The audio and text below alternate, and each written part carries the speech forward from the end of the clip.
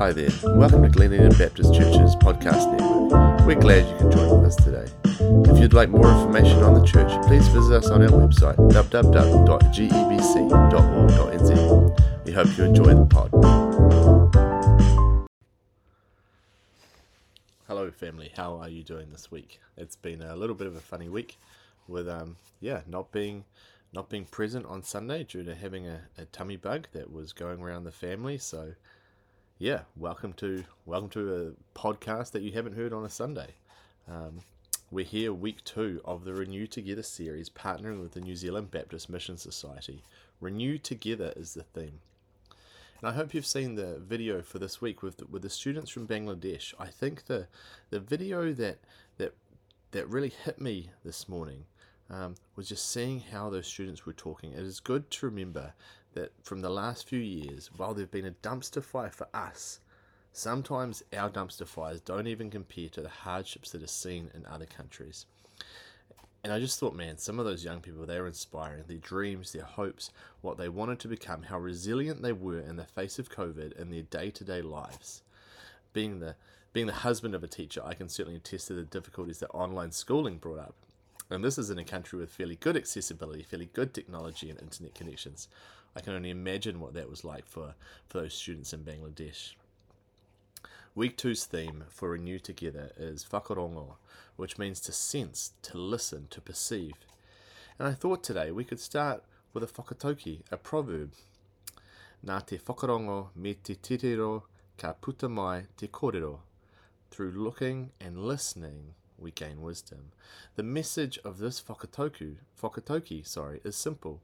We learn, we grow wise by observing and immersing ourselves.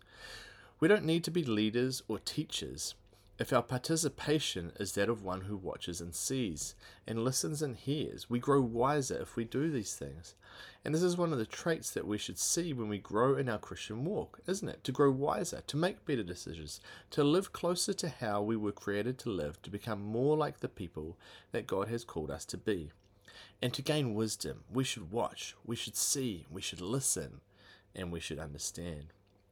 Watching, seeing, listening, understanding, these are all elements that allow us to hope.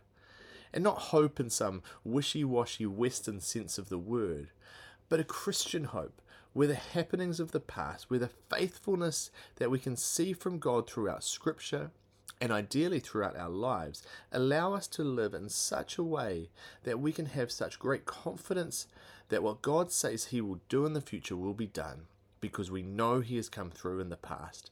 That's hope. Hope is a way of living. Hope should be our way of living.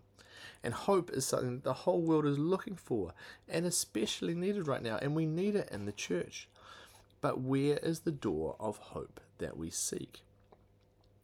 Jim Wallace once wrote, "Hope is not simply a feeling or a mood. Hope is the very dynamic of history. Hope is the engine of change. Hope is the energy of transformation.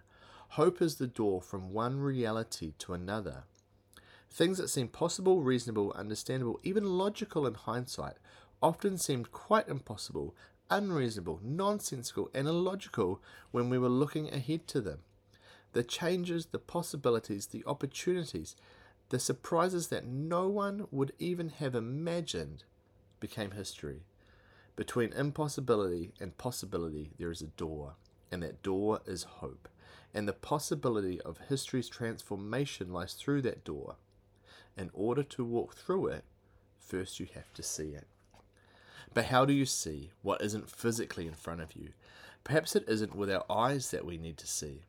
And this is where together we can whakarongo. Early Māori navigators crossed the vastness of the Pacific Ocean without a compass, without a map, without a GPS.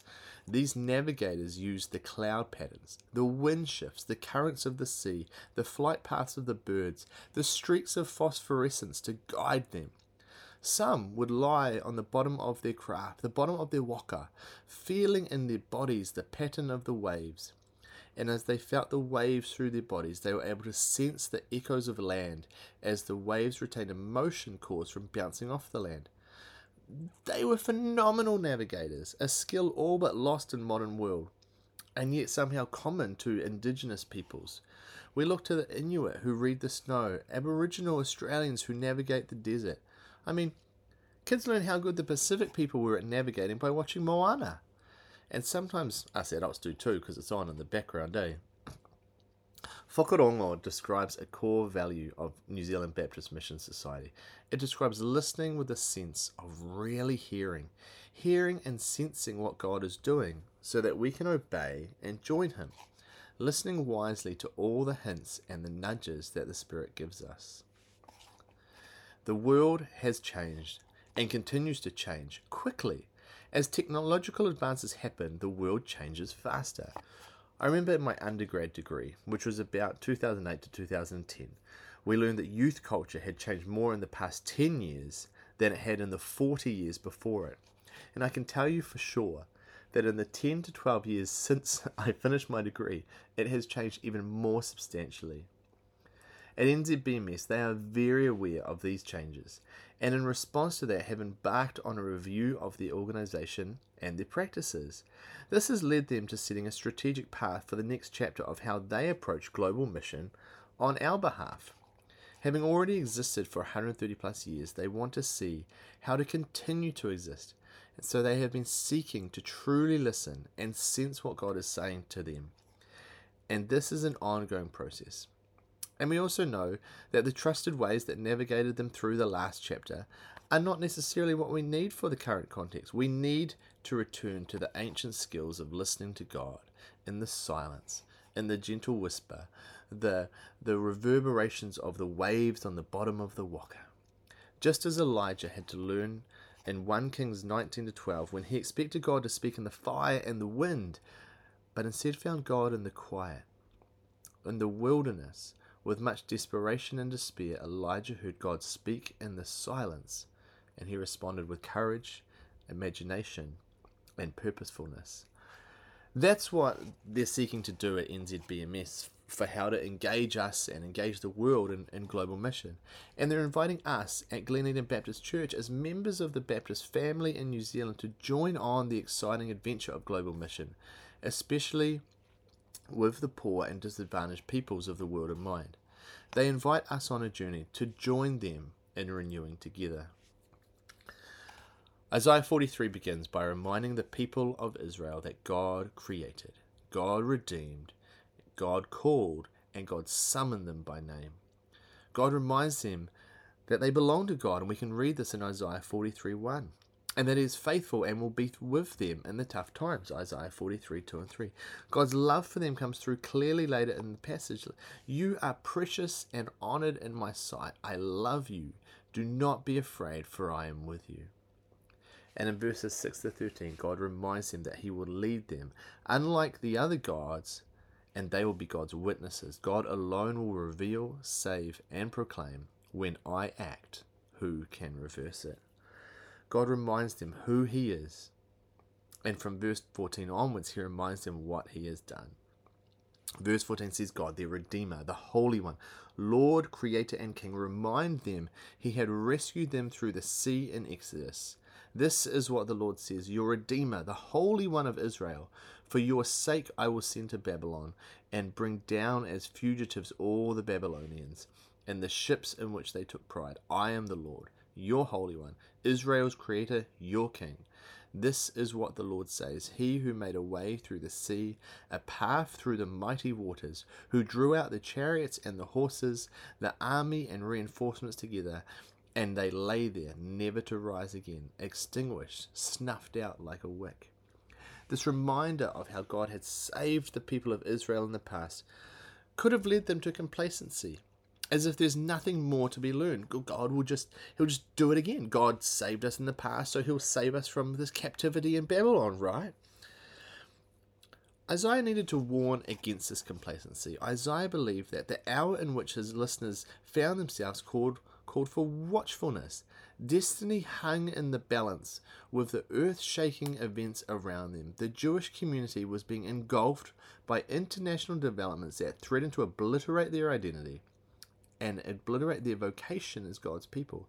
Accordingly, right at the point when those who heard Isaiah's words would have begun to yield to the soothing effects of the recitation of the traditional images of God saving them through the Exodus, Isaiah destroys the soothing effects with the words from verse 18 and 19. Forget the former things. Do not dwell on the past. See, I am doing a new thing. Now it springs up. Do you not perceive it? I am making a way in the wilderness and streams in the wasteland. Forget the former things. Imagine that. The world is in turmoil. There's pressure from what surrounds you. You're in captivity from your enemies. And God's person comes in and says, hey, remember God. Remember how well he worked it out in Exodus. Remember how well he worked in the past. Just think on that. Remember that he has saved us. Well, forget it. Forget it. Don't dwell on those ones. What would you do? And then, just to confuse it some more, a little later on, Isaiah seemingly contradicts his own instructions later in the passage. Remember this. Keep it in mind. Take it to heart, you rebels. Remember the former things, those of long ago. I am God. There is no other. I am God, and there is none like me. What's going on? Why is Isaiah being so confusing? Why is God seemingly being so confusing? Remember the past. Forget it. Remember the past. Remember it. The past is important. Of course it is, because it tells us of God's faithfulness. And we can learn much from the past. But the past should never bind us. Our gaze must be ever forward, looking to the new things God is doing and calling us into. In Isaiah 43, many of the Jews who were now in exile in Babylon wouldn't like the news that God has for them. They just want the old story served up again, not a new one. New ones are hard to live through. If we can just have God come in and guide us out of Egypt again, that's easy. We know it. We've seen it. We believe it. But God's saying, I'm doing something new. Isaiah surprises the people by reminding them that God is there for them. He led them through the Exodus. He is a faithful God. And then bang! Forget the former things. Do not dwell on the past. Why? Because God wants to emphasize, see, I am doing a new thing. Now it springs up. God wants to lead them out of exile in Babylon. The way back to their homeland is through the wilderness, and there will be many dangers and hazards along that route. They may now be free to leave Babylon and head home. The shackles may have been lifted, but the people were still caught in a lethargy, and the invisible cord holding them was the wistful sort of memory of the past that dulls alertness to the present. They need to be shocked out of that complacency and lethargy. Isaiah 43 is the wake-up call to the contemporary, to the right now reality, nature of God's work and people's response to it. Faith is not simply remembering the past and telling the old stories, but faith is being drawn into God's unfolding story. Faith, like hope, is a way of living. It is active, and it is a story that God invites us all into. This passage recognizes the place for appreciating and honoring the past, while also being called to daring openness in the future. God was faithful then, and will be faithful again in this new journey, through a new wilderness. God is saying, do not dwell, do not pay an inordinate amount of attention to what has gone on in the past. Do you not perceive it? Isaiah 43:19 says. This is the crucial question. Did the people of Israel perceive what God was doing now and what God wanted to call them into with this new thing? We are living through a time of huge global change at many levels. Life for our churches here, life for our global missionaries. It's not the same. We aren't going back to the past. The past is gone. We're being called into a new reality. We're being called through a new wilderness. The question is, do we perceive it? Whakarongo, an essential value for finding God's way forward, calls us to listen deeply. Jesus said he is the way. Early Christians were called people of the way and described as wayfinders. Today, we need to also be people of the way, people who can discern and navigate the new things God is doing. We need to be wayfinders and people who know how to listen, to sense and to perceive, so that we can courageously obey. I love the traditional translations. The first word of Isaiah 43:19. Now, I read it from my translation as see. But in traditional translations, the word is behold. Behold occurs over 1,000 times in Scripture, both in Hebrew, First Testament, and Greek in the New Testament. It's a word we don't use much today. We don't walk around saying, behold. But it is used to capture the reader's attention. It means to pause, to pay attention to what God is about to say. It's like a way holier version than, oi, listen up. And then spring up. This reminds us of seeds sprouting new life, or grass that springs up, or plants that spring up like a new garden ready for spring. Here God is saying that he can do immeasurably more than we could imagine. And where will God make new life spring up? He makes it spring up in the wilderness, in the desert. When we look at the events and circumstances surrounding us now, it is easy to see stress, barriers, impossibilities. For us, desert and wilderness seem like death and loneliness. And yet God sees all situations quite differently. Over and over, God uses the metaphor of wilderness when God is preparing them for something new, for something better. For God, the wilderness is a place of transformation and new possibilities. Just look at the different wilderness experiences that we see in Scripture. Moses doesn't Moses doesn't meet God in the palaces of Egypt, but he meets him in the desert. Elijah meets God in the wilderness. Ezekiel, wondering what God's plan is led to the wilderness, to the valley of dry bones. Jesus is preparing a way for his ministry, and the Spirit leads him into the wilderness. John the Baptist says, in the wilderness, prepare a way for the Lord. In church, we often talk about green pastures and fresh water and running streams, but we don't talk so much about the wilderness. But in this context, God says, I can make a way. I can make a stream. I can do the new thing. See it. Behold. Oi, listen up. I'm doing something new. The unprecedented, the unexpected. Do you not perceive it? So what is the new thing that God is about to do? We know that God will provide a way in the wilderness, and we know that God will provide rivers in the desert because he's done it before. Because he's done it through Scripture, because he's done it through life. But we must be open to the change and receptive to the sources in which new life comes.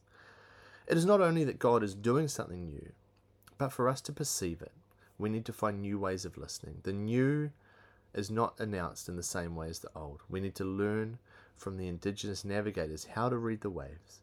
We need to be willing to lie on the bottom of our waka and feel the echo of the ocean through our bodies.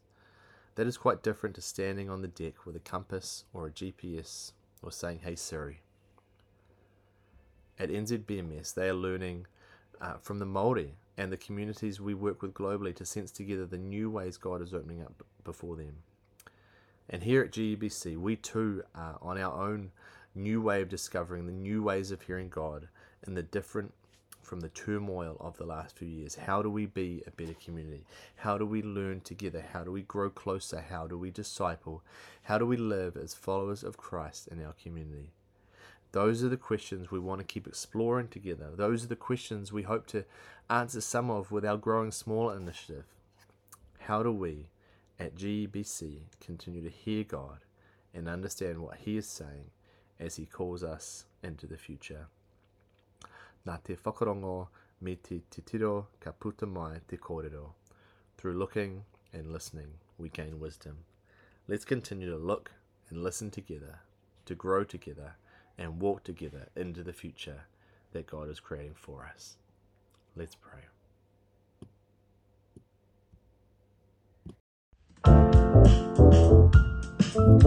Thanks again for joining with us today. If you'd like to know more information on the church or reach out to one of the pastors, please visit our website www.gebc.org.nz. I hope you have a great day.